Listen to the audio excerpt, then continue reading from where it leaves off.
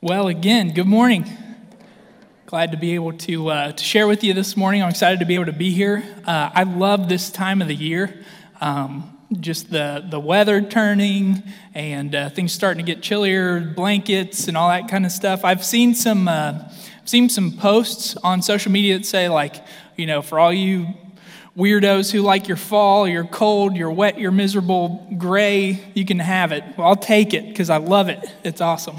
And so a lot of times this time of year, we tend to travel. We've had a lot of people that have been out of town. And so if you went out of town and you're back, welcome back. If you're watching us online, whether you're gone or not, just welcome. Thanks for tuning in. Today is part 2 of a 3-part series on the book of 2 Peter. And last week, Doug started us off. He kicked us off. He did a great job, and he didn't pay me to say that. And so if you missed it, I do want to encourage you to go back. We have those available online. You can go back and check that out. Last week, Doug did a really great job of visually explaining the relationship between faith and work. And if I could take everything that he said in 30 plus minutes and summarize it down into one sentence, I think it would be something like this. We don't work to become saved. We work because we are saved. Now, like I said, one of the things that really connected with me is that I love to have visual aids. That's just the way that my mind tends to process things. I don't understand it unless I can see it very physically. And so he did an awesome job with that. We're going to use some visuals this morning too. Now, if you're a note taker, I want to encourage you to get that thing clicked and buckle up because we're going to go pretty fast. That's also how my brain kind of tends to work. So, but yeah, if you want to take notes along, feel free to do that. So, whereas last week we looked at the relationship between faith and work, this week, today, what we're going to be doing is examining the relationship between grace and truth. There are 4 major biographies of Jesus in the New Testament, and they were all pretty much written by people that were eyewitnesses of his life and ministry, his death, his resurrection, his ascension back into heaven. And in one of those, one of his disciples named John wrote a book in the Bible called John. It's a history of Jesus, a biography about him. And at the very beginning, you know how sometimes in books you try to summarize what you're getting ready to talk about the whole rest of the book. You'll see that sometimes. John does that in chapter 1. And listen to the words that he says about his master, his friend, Jesus. The Word became flesh and made his dwelling among us.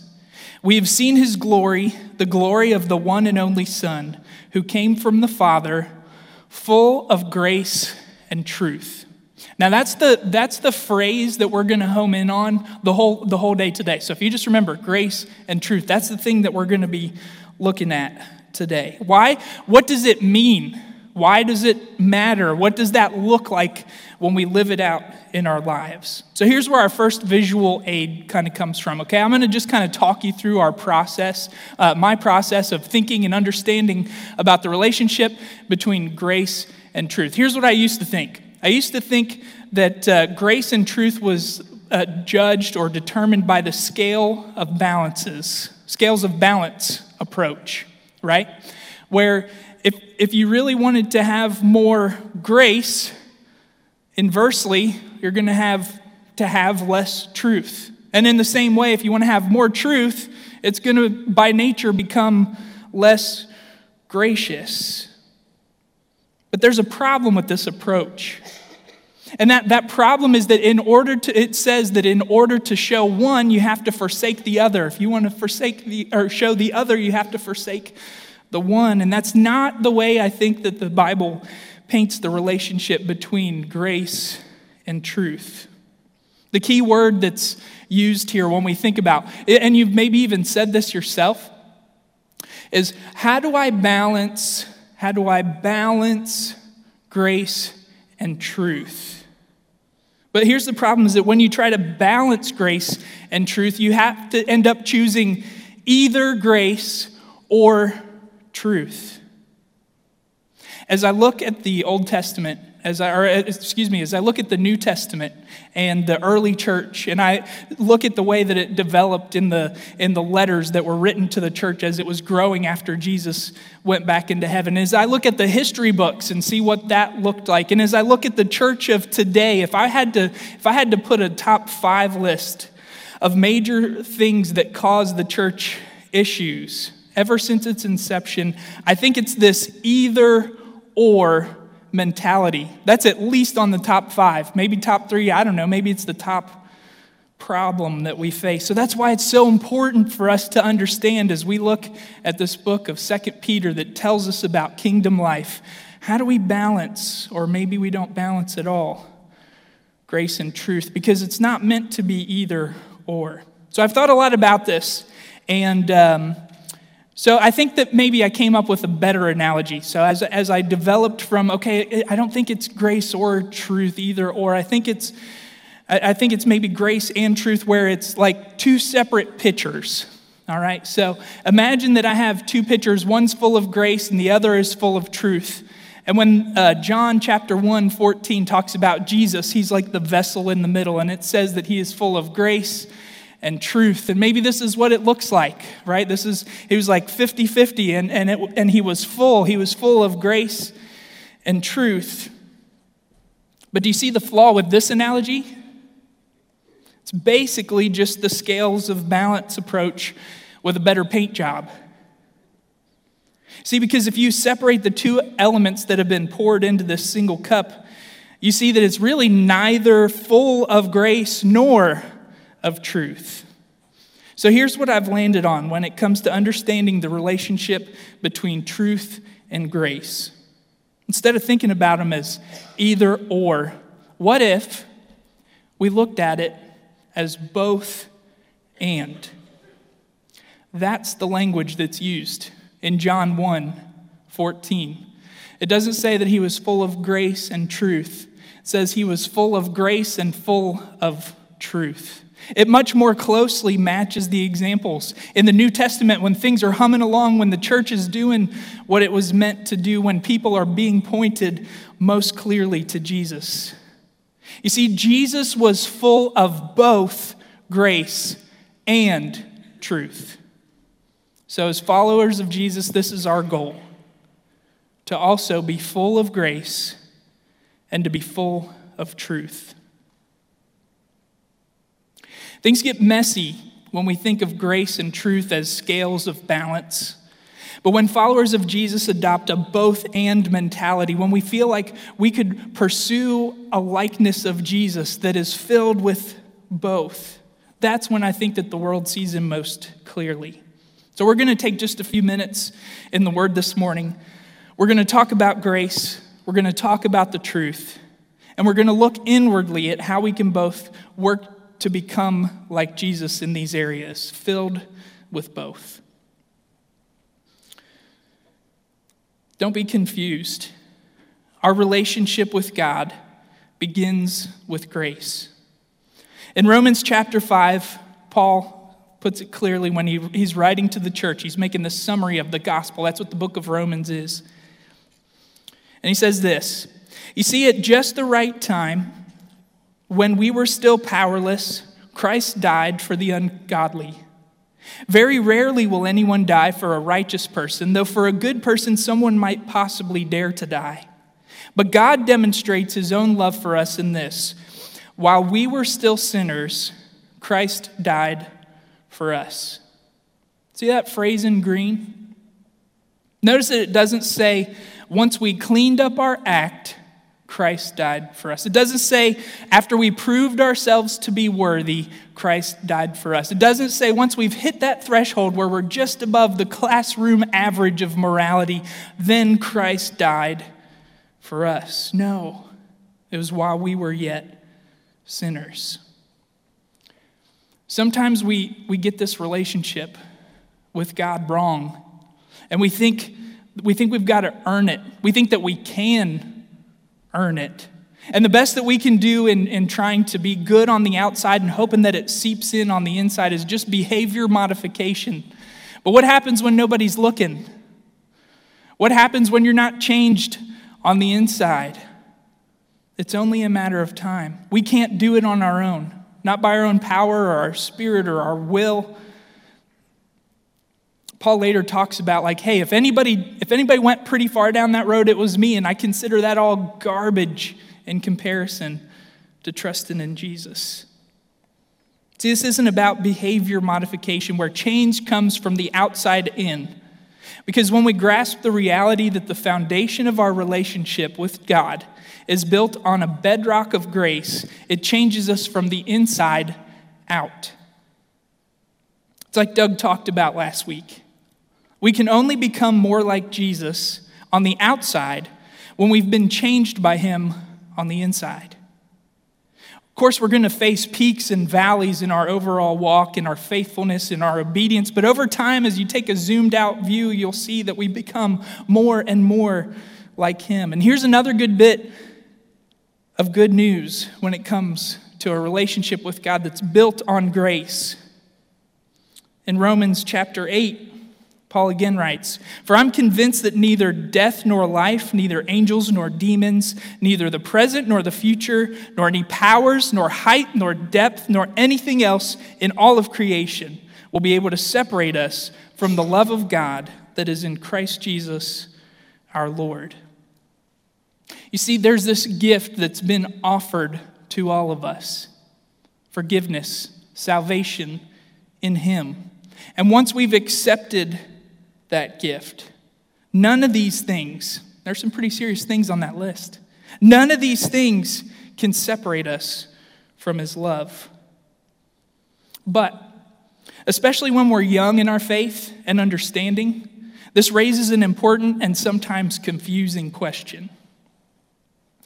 If we live in grace, then why does the truth even matter? Listen, I've got my get out of hell free card, so why does it matter how it is that I live? Let me share an analogy with you. The Bible tells us that we've been adopted into the family of God. So let's make an analogy where imagine yourself as an orphan, and there's this father that comes and he says, "Hey, listen, I have this offer for you. I want you to join my family." And you do, and you go through all the paperwork and the judge and the cake and the balloons and the party, and it's all official. It's there. Your inheritance is secure. You get to share in all of that. Do you then just go, "All right, thanks. Go do your own thing"? Or what happens when that loving father says, "Hey, I think you shouldn't play in traffic"? Like for us as adults, as more mature people, I hope, that makes sense, right? Like it's not, "Hey, you shouldn't play in traffic or else you're out of the will." It's, "I love you. I want what's best for you. I'm telling you, you don't want to play in traffic." "Oh, but it looks so fun. It seems so nice. All my other friends are doing it," right? This is the relationship that we have. When we're adopted into the family of God, when we've accepted that gift, we continue to follow the truth. Why does the truth matter? Well, I'll tell you why. It matters because the truth leads us to a better way of life. It's time for us, as followers of Jesus, to stop thinking about God's truth and the guidance of his word as being finished with the phrase, "or else." Follow me in this way, or else.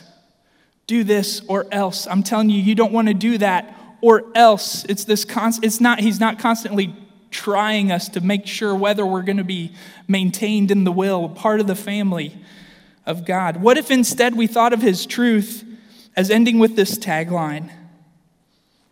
"Do this because I love you and because I want what's best for you." And I see things from a whole different plane, from a higher perspective. And I know that the way that these things turn out, if you follow their logical end, the truth leads us to a better way of life. There's another letter in the New Testament called Titus. And it provides one of the clearest examples of the relationship between grace and truth, just in a few sentences. And as we read it, I want to see if you notice both of these elements being fully present. It says this, Titus 2:11-14. For the grace of God has appeared that offers salvation to all people. It teaches us to say no to ungodliness and worldly passions, and to live self-controlled, upright, and godly lives in this present age, while we wait for the blessed hope, the appearing of the glory of our great God and Savior, Jesus Christ, who gave himself for us to redeem us from all wickedness and to purify for himself a people that are his very own, eager to do what is good. You see both things there? It's the grace that he offers to us that allows us to escape the passions and the downfalls that we face in this world. It's Christ who gave himself up for us to redeem us, to help us to know and to be eager to do what we know he's called us to do. Grace changes us from the inside out, and truth leads us to a better life.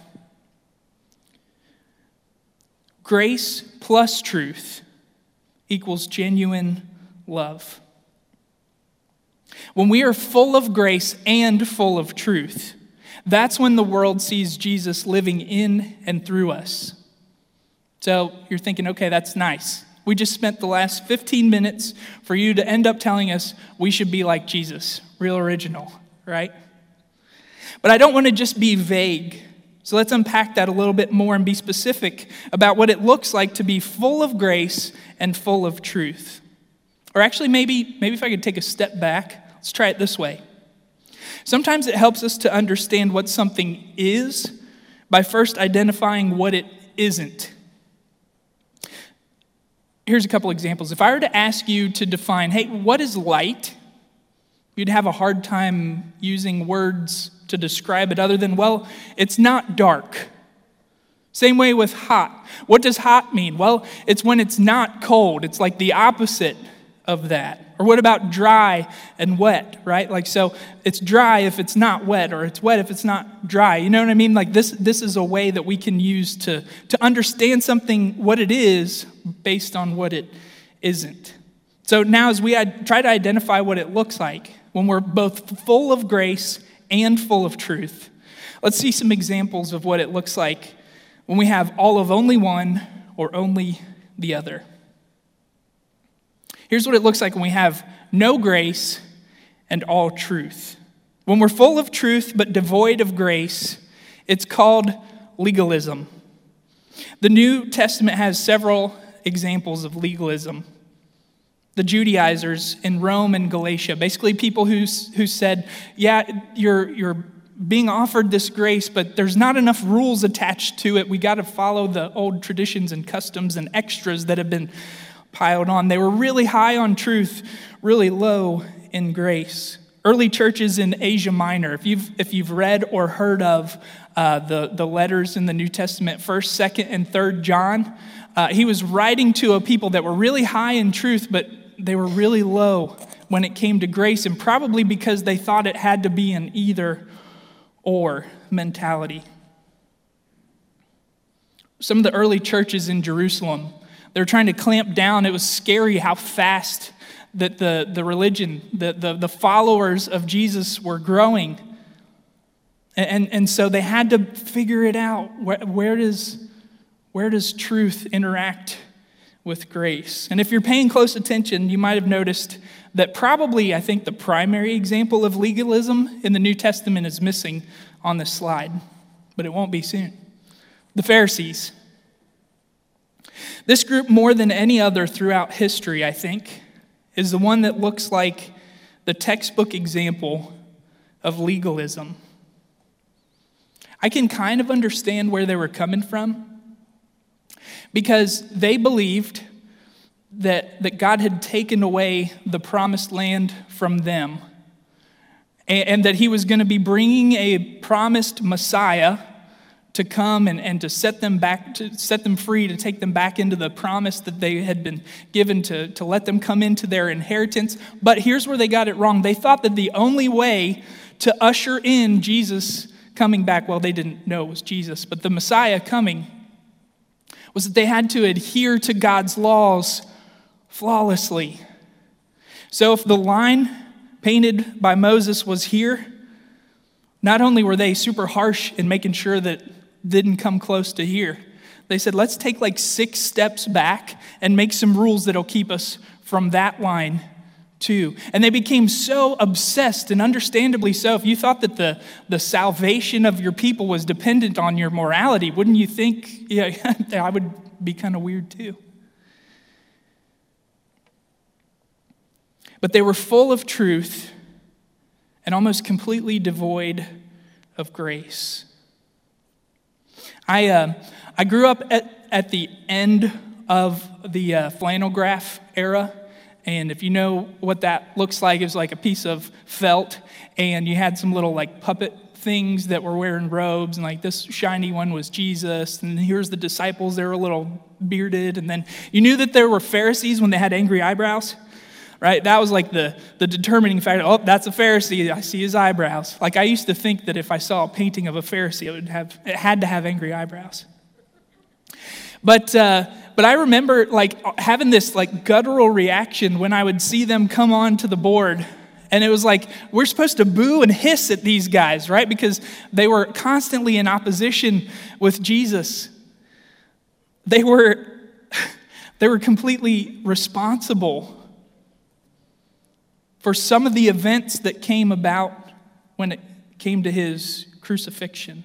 But let's see what Jesus said to these people who idolized the truth while living lives devoid of grace. In Matthew 23, there's 7 woes that Jesus speaks to the Pharisees, to these people that were all truth, no grace.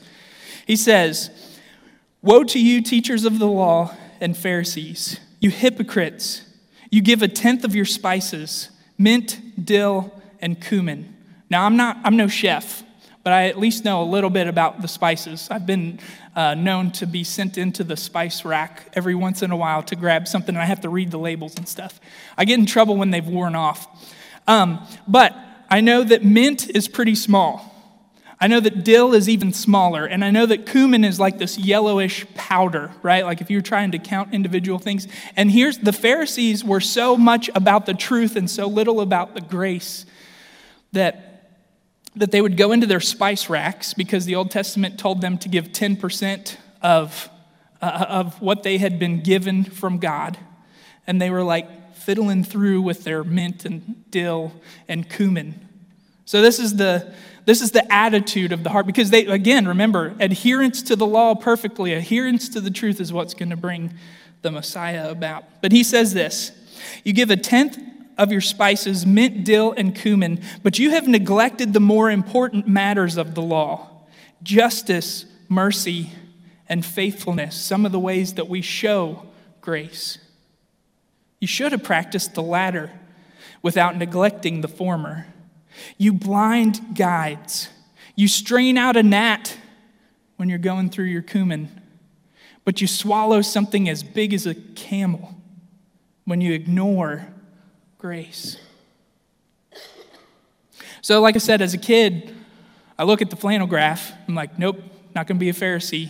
I'm not like super smart, but I'm good enough to know that's not what I want to be. And so what happened in my mind and in my heart and in my understanding is that I thought, okay, well, if that pendulum is over here, I'm going to go completely over to here. And if I'm going to err on one side or the other, I know I don't want to be a Pharisee. But sometimes that swing to the other side is equally harmful and extreme. Here's what happens when, instead of being full of truth, devoid of grace, here's what happens when we instead live lives filled with grace but ignore the truth. It's called hedonism. It's the mentality that we're basically just animals. Whatever feels right is right. And the way that this made its way into the church is that people said, you know what? Jesus came and he talked about grace and he bought us with his blood and we've been forgiven. We've been given this inheritance forever. And so let's just, it doesn't matter. The truth doesn't matter about his direction for the rest of our lives. We're covered in grace. There was even this weird thing that Paul talks about in Romans about people saying hey, I'm going to sin more so that I can understand grace more, right?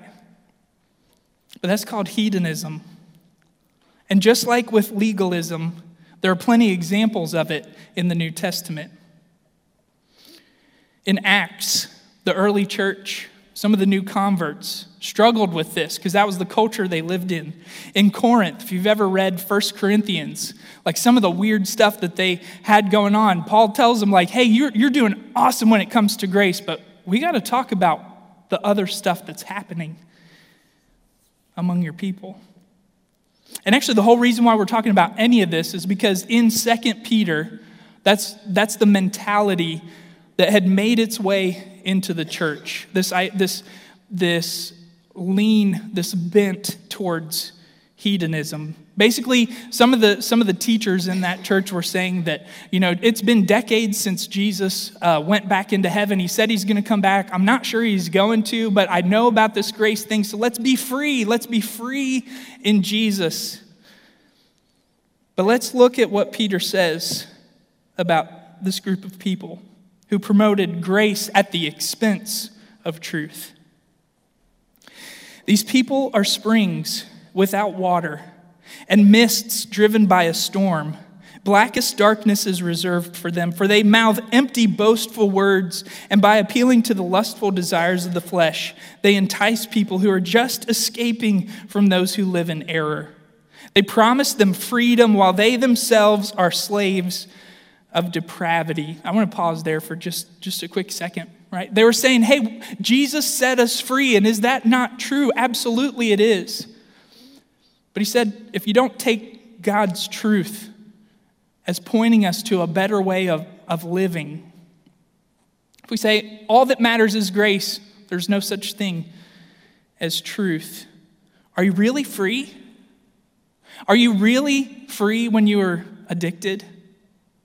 Are you really free when the logical conclusion of what happens if you continue down this path of going your own way instead of God's is brokenness in your relationships, of hardships financially, of hurt, of Are you really free? He says they promise them freedom while they themselves are slaves of depravity. For people are slaves to whatever has mastered them. Let's keep going. If they have escaped the corruption of the world by knowing our Lord and Savior Jesus Christ, and are again entangled in it and are overcome, they are worse off at the end than they were at the beginning. It would have been better for them to not have known the way of righteousness than to have known it and then turn their backs on the sacred command that was passed on to them. Of them the proverbs are true. A dog returns to its vomit, and a sow that is washed returns to her wallowing in the mud. You're not going to see that embroidered on a pillow. It's not a pretty picture when we live lives of grace at the expense of truth. The whole chapter in 2 Peter 2 warns about the consequences both now and eternally for those who live this way. So remember, when it comes to the relationship between grace and truth, it's not either or. It's both and. Because, and there's not a spot on your notes for this, but if you want to make one, this might be a good one to latch on to. Grace without truth isn't grace at all.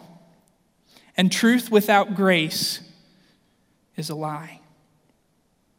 Grace without truth isn't grace at all, and truth without grace is a lie.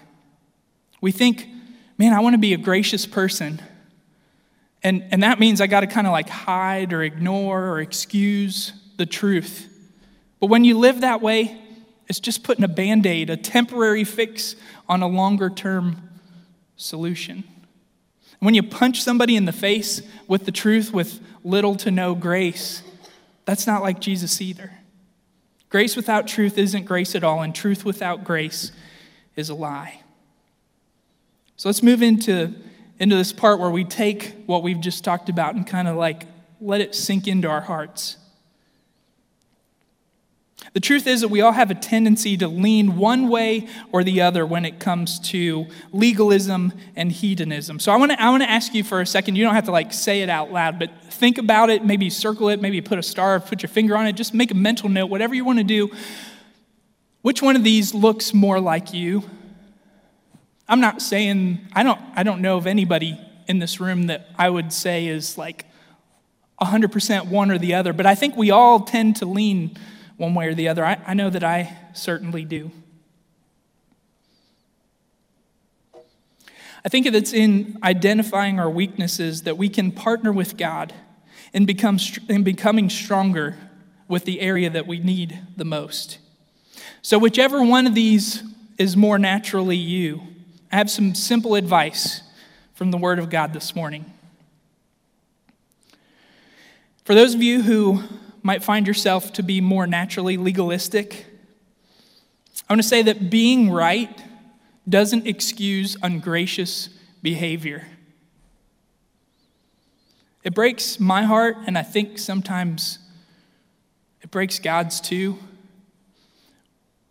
when I see people that are like condemning people to hell and almost dancing about it. You know what I mean?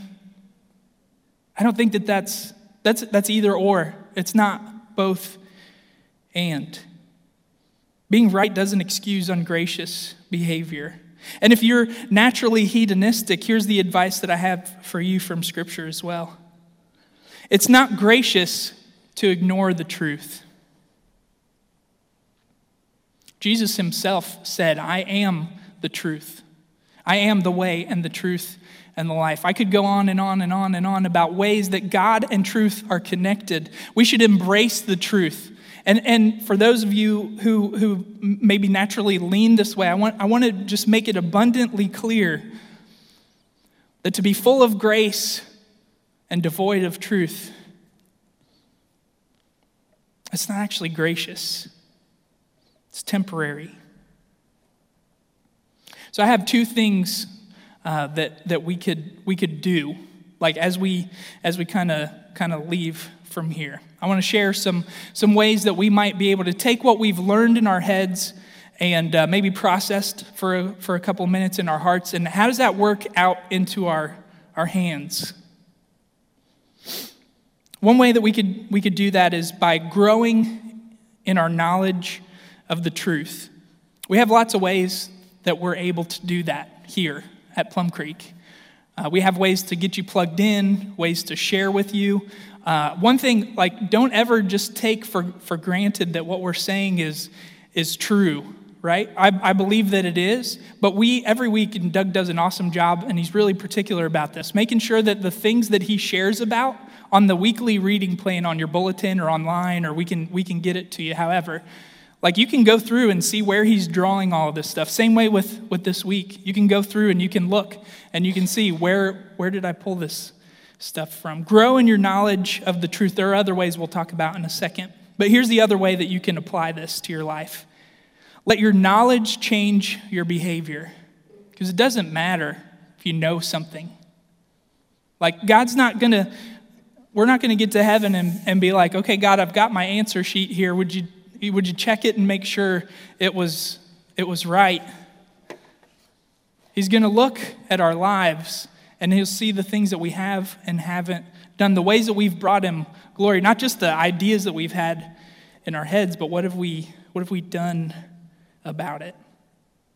So like I said, it doesn't matter for us to spend 25 minutes talking together, looking at Scripture, maybe being touched on an inward level as we reflect and being able to see what it is that God might want to do in our hearts if we don't do anything about it. So we wanted to make it as clear and simple and easy as possible. If you need some direction on what it is that your next step might be, in your bulletin there's a QR code down at the bottom. Or if you don't have a bulletin, that's cool. We've got it right up here. You can watch this broadcast after the fact and scan it.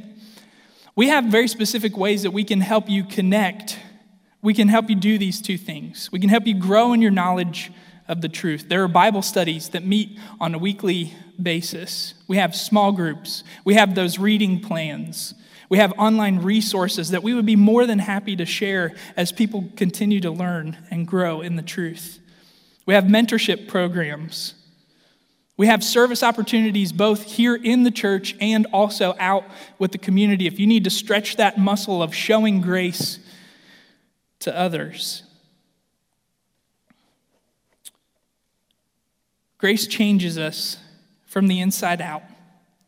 Truth leads us to a better way of life. And grace plus truth, full of grace, full of truth, that's when we become more like Jesus. Would you pray with me?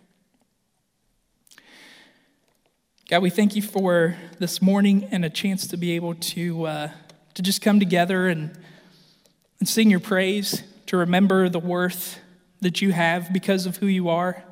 We thank you for your word and the way that it guides us and leads us. We thank you for your grace that we build our lives upon. We thank you that you want what's best for us, that it's not a do this or else, but it's a do this because I love you and know what's best for you. May we walk in your truth.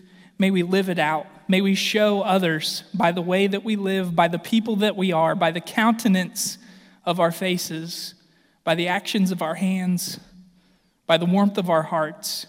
May people see who you are and what you're about. God, thank you that you change us, that you shape us, that you love us, and that you lead us to become more and more like you. We pray all this in Jesus' name. Amen.